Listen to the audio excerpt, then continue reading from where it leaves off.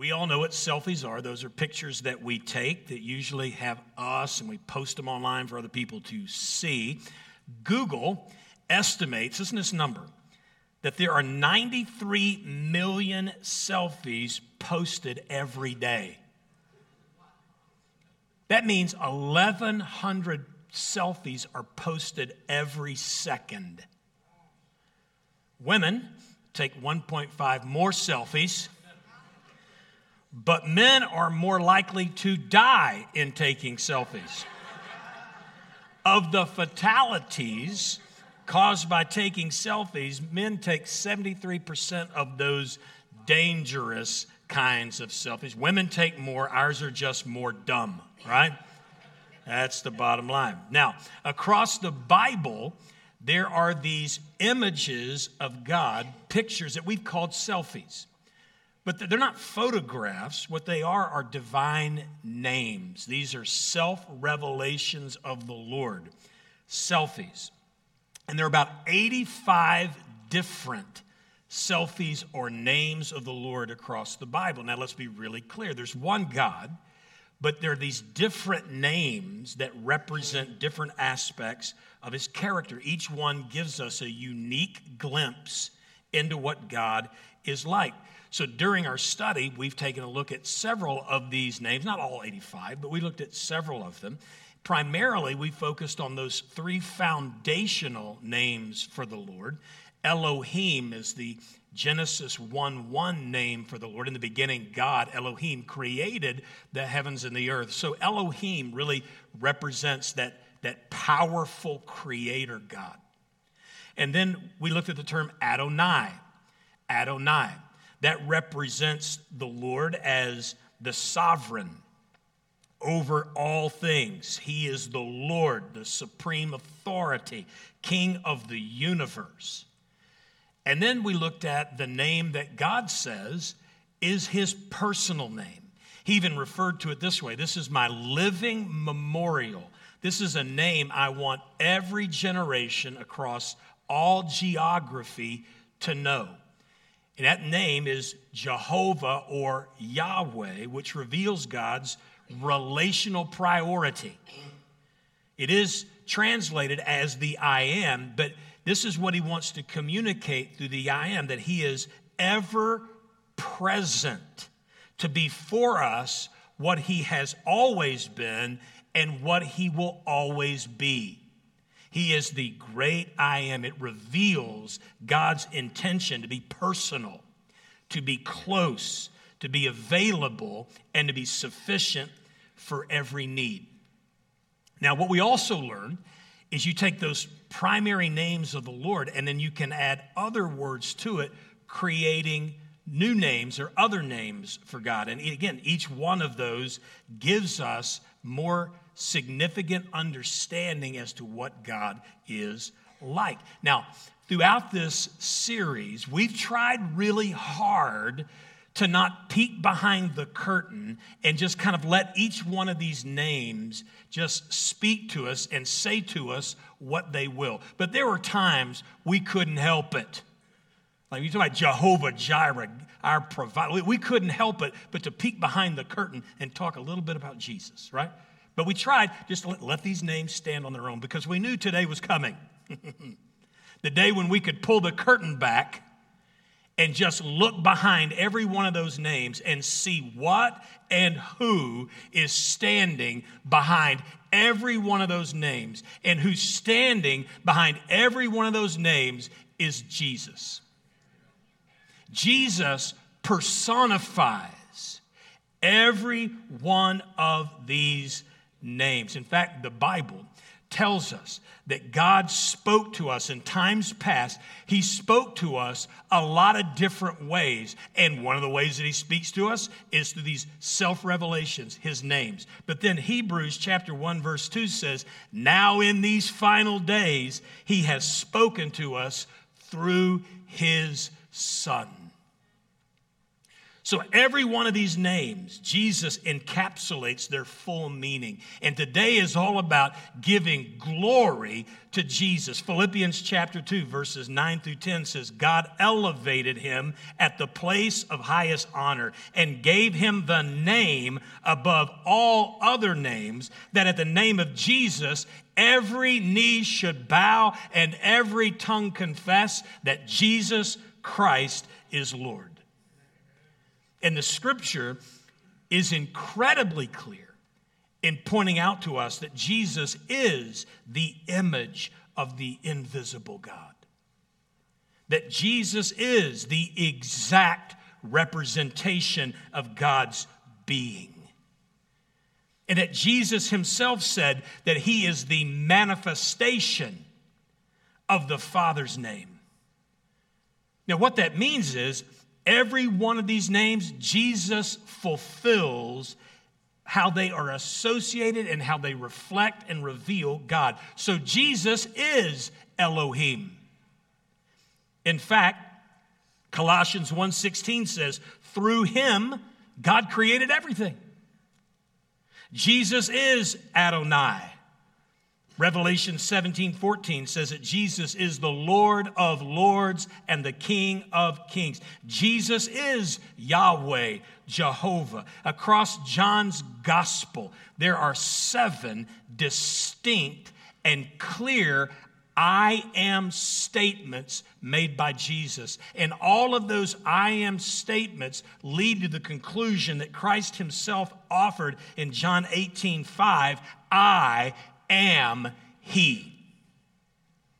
He is Jehovah. All of the names are encapsulated in Christ. And so today we're going to put our eyes on a passage that elevates Jesus, our Immanuel.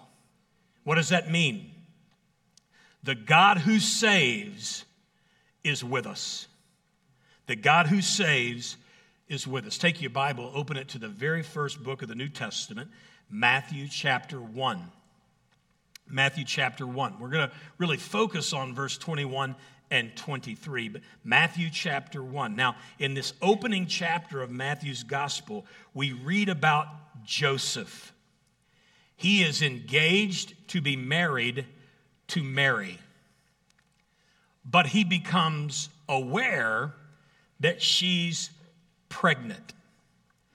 Understandably, he's disappointed and he's devastated by the news of her pregnancy because he knows that's not his child. Now, what he doesn't know is that this is a supernatural impregnation of a virgin girl. God, by means of the Holy Spirit, kind of like artificially inseminated her with her permission. God told her, you are chosen to be the mother of the Messiah. And she said yes to this miracle conception. May it be unto me as you have spoken. But Joseph doesn't know any of that. He just hears that she's pregnant. He knows it's not his child. And so being a righteous guy, but also a very kind man, he decided, I'm going to break the engagement quietly so that she doesn't suffer any community scorn. So he kind of goes to bed on that decision. Like, I'm going to deliver the news tomorrow. He kind of goes to bed on that decision. And at this point, the Bible tells us that God intervened through a dream. He spoke to Joseph in a dream. This is interesting because right now, all across the Middle East, God is speaking to Arabs and Muslims through dreams. Look at these headlines. They capture the story of what is taking place in the Middle East. The testimonies have some individual details, but by and large, they report the same story. Jesus appears to Muslims in their dreams, and he reveals, I am real. And he tells them where they can go and find someone who will tell them more about him. They do. They get saved and they renounce being a Muslim. It is incredible. The one who spoke in a dream is still speaking to people in their dreams. He's the same yesterday, today, and forever.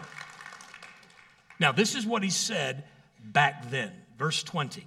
Angel appeared to him in a dream. Joseph, son of David, do not be afraid to take Mary as your wife, for the child within her was conceived by the Holy Spirit. And she'll have a son, and you're going to name him, look at this, Jesus, for he will save his people from their sins. All of this occurred to fulfill the Lord's message through the prophet. Here's a quotation from Isaiah. Look, the virgin will conceive a child. She will give birth to a son, and they'll call him Immanuel. Sometimes you see that with an I, sometimes with an E. Immanuel, which means God is with us.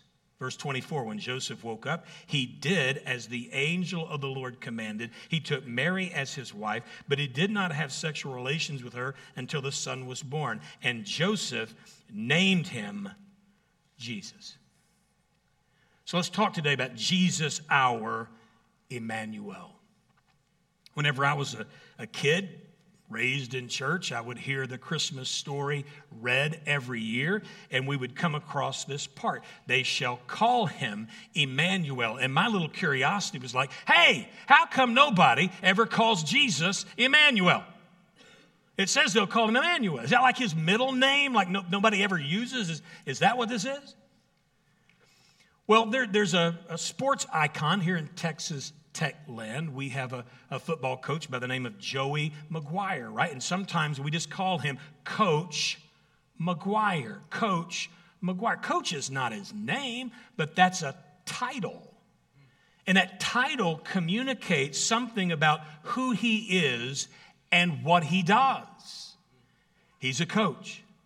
And so Immanuel wasn't his given name in the sense that that's what he was called, but it's a title because it tells us a little bit about who he is and what he does. Now notice the interpretation is provided for us. The Hebrew word Immanuel, it means God with us. Now, Immanuel, let's look at the word. We have learned during our series that the word El is a shortened form of Elohim. And so here we have God. Immanu means with us. This is very simple. God with us. Now notice the term with. It means beside, together, accompanied by. So God with us implies God's intention to have interaction and connection and fellowship and companionship with us. Now, from the beginning, God has always revealed this heart for people. He wants to be with us. So all the way back in Genesis, we read that Adam and Eve walked with God in the garden. That was his heart. But his intention was cut short by the decision of Adam and Eve to reject his loving instruction. Instead of obeying God, they went on their own way in the garden, and the Bible calls that sin. When we reject by choice or by nature or by ignorance, when we reject God's way to go our way, that's sin. When someone hurts you and you feel rejection, you're human. You're going to feel that. But when we make the choice to kind of stew on that rejection, to brood over that rejection, it starts to provoke within us, listen, bitterness. Bitterness. When you get rejected, you feel hurt. You can't help it. That's not a sin to feel hurt. But what makes it sinful is, listen, God said to take those hurts, watch this, and forgive them, even as you have been forgiven. That's God's way. You can't help but feel hurt. But when you feel hurt, you got to forgive. That's God's way. But when we hurt, sometimes we hold on to the hurt, we stew in the hurt, and we move into bitterness. And when we do that, now we're going our own way. And that's sin. And sin will always bring about separation between us and God. Now, I'm going to challenge you today to start thinking a little differently about your sin. Yes, your sin is breaking the rules. But when we think about our sin, I want us to think of it more than just breaking rules, because sin devastates the relationship between us and the Lord. It's breaking the rules, yes, but it also devastates the relationship because it brings separation. I have a friend, and unfortunately, he was unfaithful to his wife. He called me and confessed it to me. And in the process of his confession, he recognized like this overwhelming sense of guilt that he had broken his vow. And he recognized my next move is I've got to tell my wife.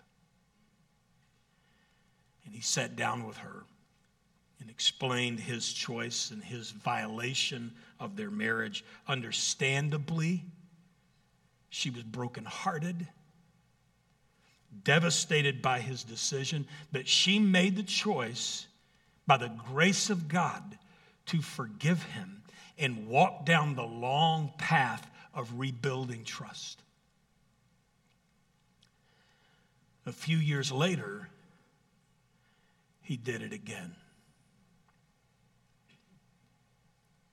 And I won't forget her words to him. She said, while I may choose to forgive you, what you've done has now devastated our relationship. And as much as I love you, I just can't be with you anymore. I just can't. Now, in a way that is deeper, more complex, but justified. Holy God is more than put out by our wrongdoing. He's put out by it, but he's more than put out by it.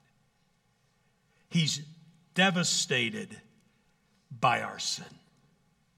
And the relationship is devastated so that God can't continue with us anymore. He loves us, but he just can't. Now, the reality of that broken relationship never stopped him from wanting to get back to a place where things could be right between us. In the Old Testament, there are these brief manifestations where God comes near to sinful people. God appears to them in a column of fire, a pillar of fire, so that he could lead his people safely, but God kept his distance.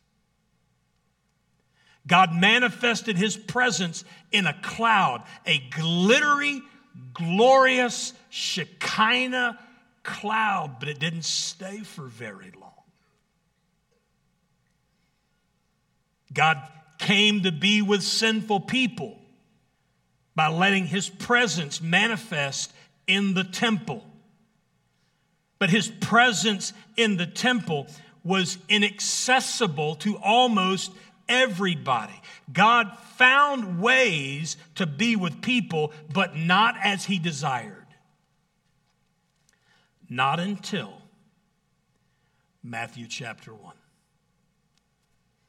And then God revealed in this little remote village of Nazareth, the time was right for him to fulfill his prophetic promise to come near and now stay with people.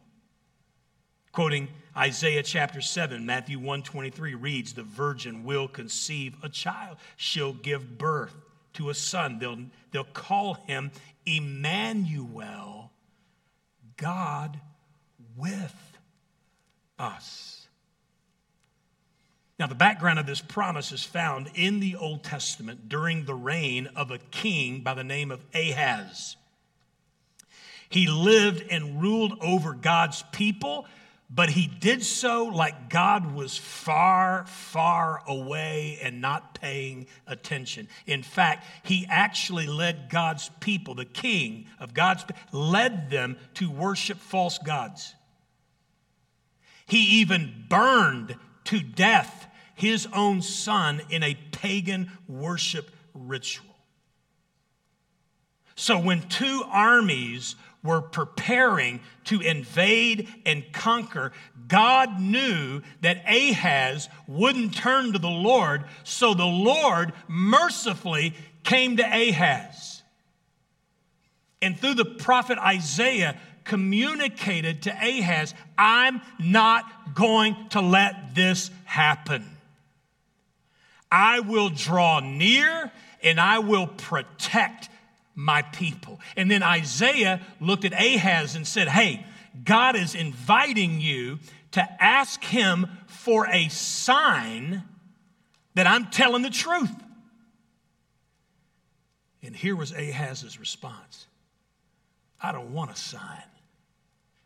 And I don't want God's help. And Isaiah responded, oh, no, you didn't. And then tells him, oh, God's going to give you a sign. But here's the problem. You won't be around to see it. And here is the sign. Read it again. A virgin will conceive. She'll give birth to a son. And by him, God will be with us. Sure enough, 700 years after this promise was made, Jesus was conceived by a virgin born in Bethlehem to demonstrate God's longing and commitment to be with us. He wants to be with us, but in order to be with us, he got to save us. So that's the second part here. Jesus, our Immanuel. Notice the name Joseph is instructed to give Mary's son. You're to name him Jesus, for he will save people from their sins. In Hebrew, the name Jesus is a shortened form of Joshua. Kind of like Chris for Christopher. The longer name for Joshua in Hebrew, Yehoshua, means Yahweh or Jehovah the Lord is salvation. Jesus' Hebrew name was likely in the form of a name we see in Nehemiah 7:7, Jeshua. And that shortened form means Yahweh saves, God saves, Jesus saves. Now specifically, it reads that he saves us from our sins. Now, it's during Christmas time that we celebrate the incredible introduction to Jesus' story, that he's born in Bethlehem, and we all love celebrating that. But the real glory to the story is that Jesus lived his life on mission to be totally obedient to his heavenly Father, living his life without sin so that he could offer himself as a substitute sacrifice, his life for ours, his sinlessness for our sinfulness. And following his sacrifice, God raised him from the dead as proof that Jesus did pay our sins penalty. And if we receive him as our Lord and Savior, then he forgives us and God gives us a new life. Jesus takes away our sin and separation problem. God saves. Jehovah saves. Jesus saves. The Bible says in Ephesians 2:13, once you were far away from God, but now you have been brought near to him through the blood of Christ. Romans chapter 5, verse 10 adds, for since our friendship with God was restored by the death of his Son while we were still his enemies, we will certainly be saved through the life of his Son. Hebrews 7:25. Therefore, he is able to save completely. Some translations, to the uttermost. Jesus can save to the uttermost those who come to God through him because he's always interceding for us. Listen, God is now with us only because Jesus saves us. And he's able to save us to the uttermost. So that means if God can deal with our sin problem, our separation problem, then what else can't he do? All that's represented by God's names, now Jesus has come near to fulfill all of those promises. So that Jesus is El Shaddai.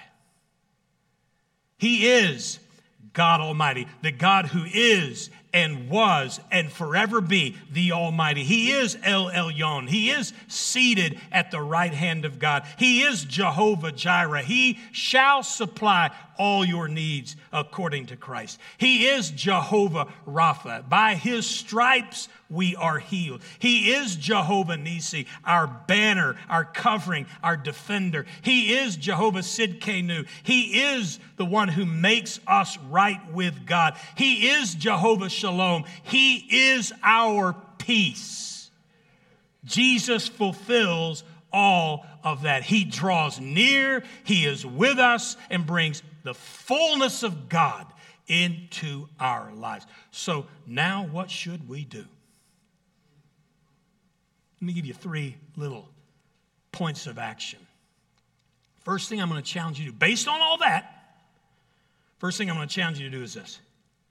Learn to call on the name of the Lord, Jesus, for anything and everything related to your life. Shout Jesus from the mountains. Shout Jesus in the streets. Shout Jesus over the darkness of every enemy. Romans chapter 10, verse 13. Everyone who calls on the name of the Lord will be saved. That means Jesus can be your peace.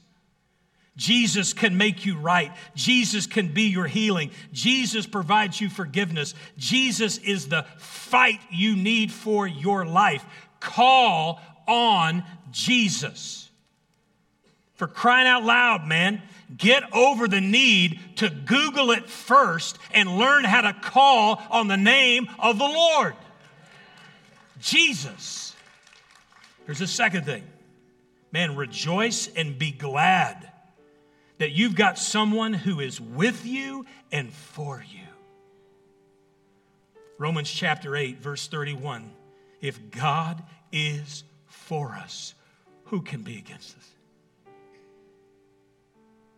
You need somebody in your life who is with you and for you. Greg, I appreciate you. You're a man who is with me and for me. I appreciate that. Because you'll have people in your life who are with you, but they're not for you. And you can have people in your life who are for you, because if your boat rises in the harbor, theirs does too. They're for you, but they're not with you. You need people who are both with you and for you. And listen to me, if you can't find nobody like that, let me promise you, Jesus is with you and he is for you. Can somebody rejoice and be glad in this house? Here's the last thing. And let us now live as somebody who believes that Jesus is with us all the time in every situation. Matthew 28:20, Jesus assured us this, I am with you always, even to the end of the age. I think we could all benefit this holiday season by being just a little more aware and, listen, accountable to the fact that Jesus is with us. How many of you think your life might be lived a little differently this afternoon if Jesus rode home with you after church and just hung out at your house for a little while? You might make some different decisions. You might say some things differently, do some things differently. Well, let's not commit, listen to me, let's not commit the offense of the Corinthian church. Because the Corinthian church had a communion problem. Their communion problem was this. People were showing up for communion, but they'd been living their lives mistreating one another. And the Apostle Paul confronted them. Like, you're showing up for communion, but you're mistreating people. I think you got a problem discerning the Lord's body. I don't think you understand the Lord at all, because you're mistreating people and you're showing up for communion and you get your hands out and you get your bread and you get your juice and you think everything is just fine. But you haven't discerned the Lord's body, because here's the reality. He's with you closer than the bread you hold and the cup that's in your hand, and yet you're treating people the way you are. You're not discerning the reality that He's with you all the time. Let us not commit the offense of the Corinthian church, but let's live our lives fully aware that Jesus is with us.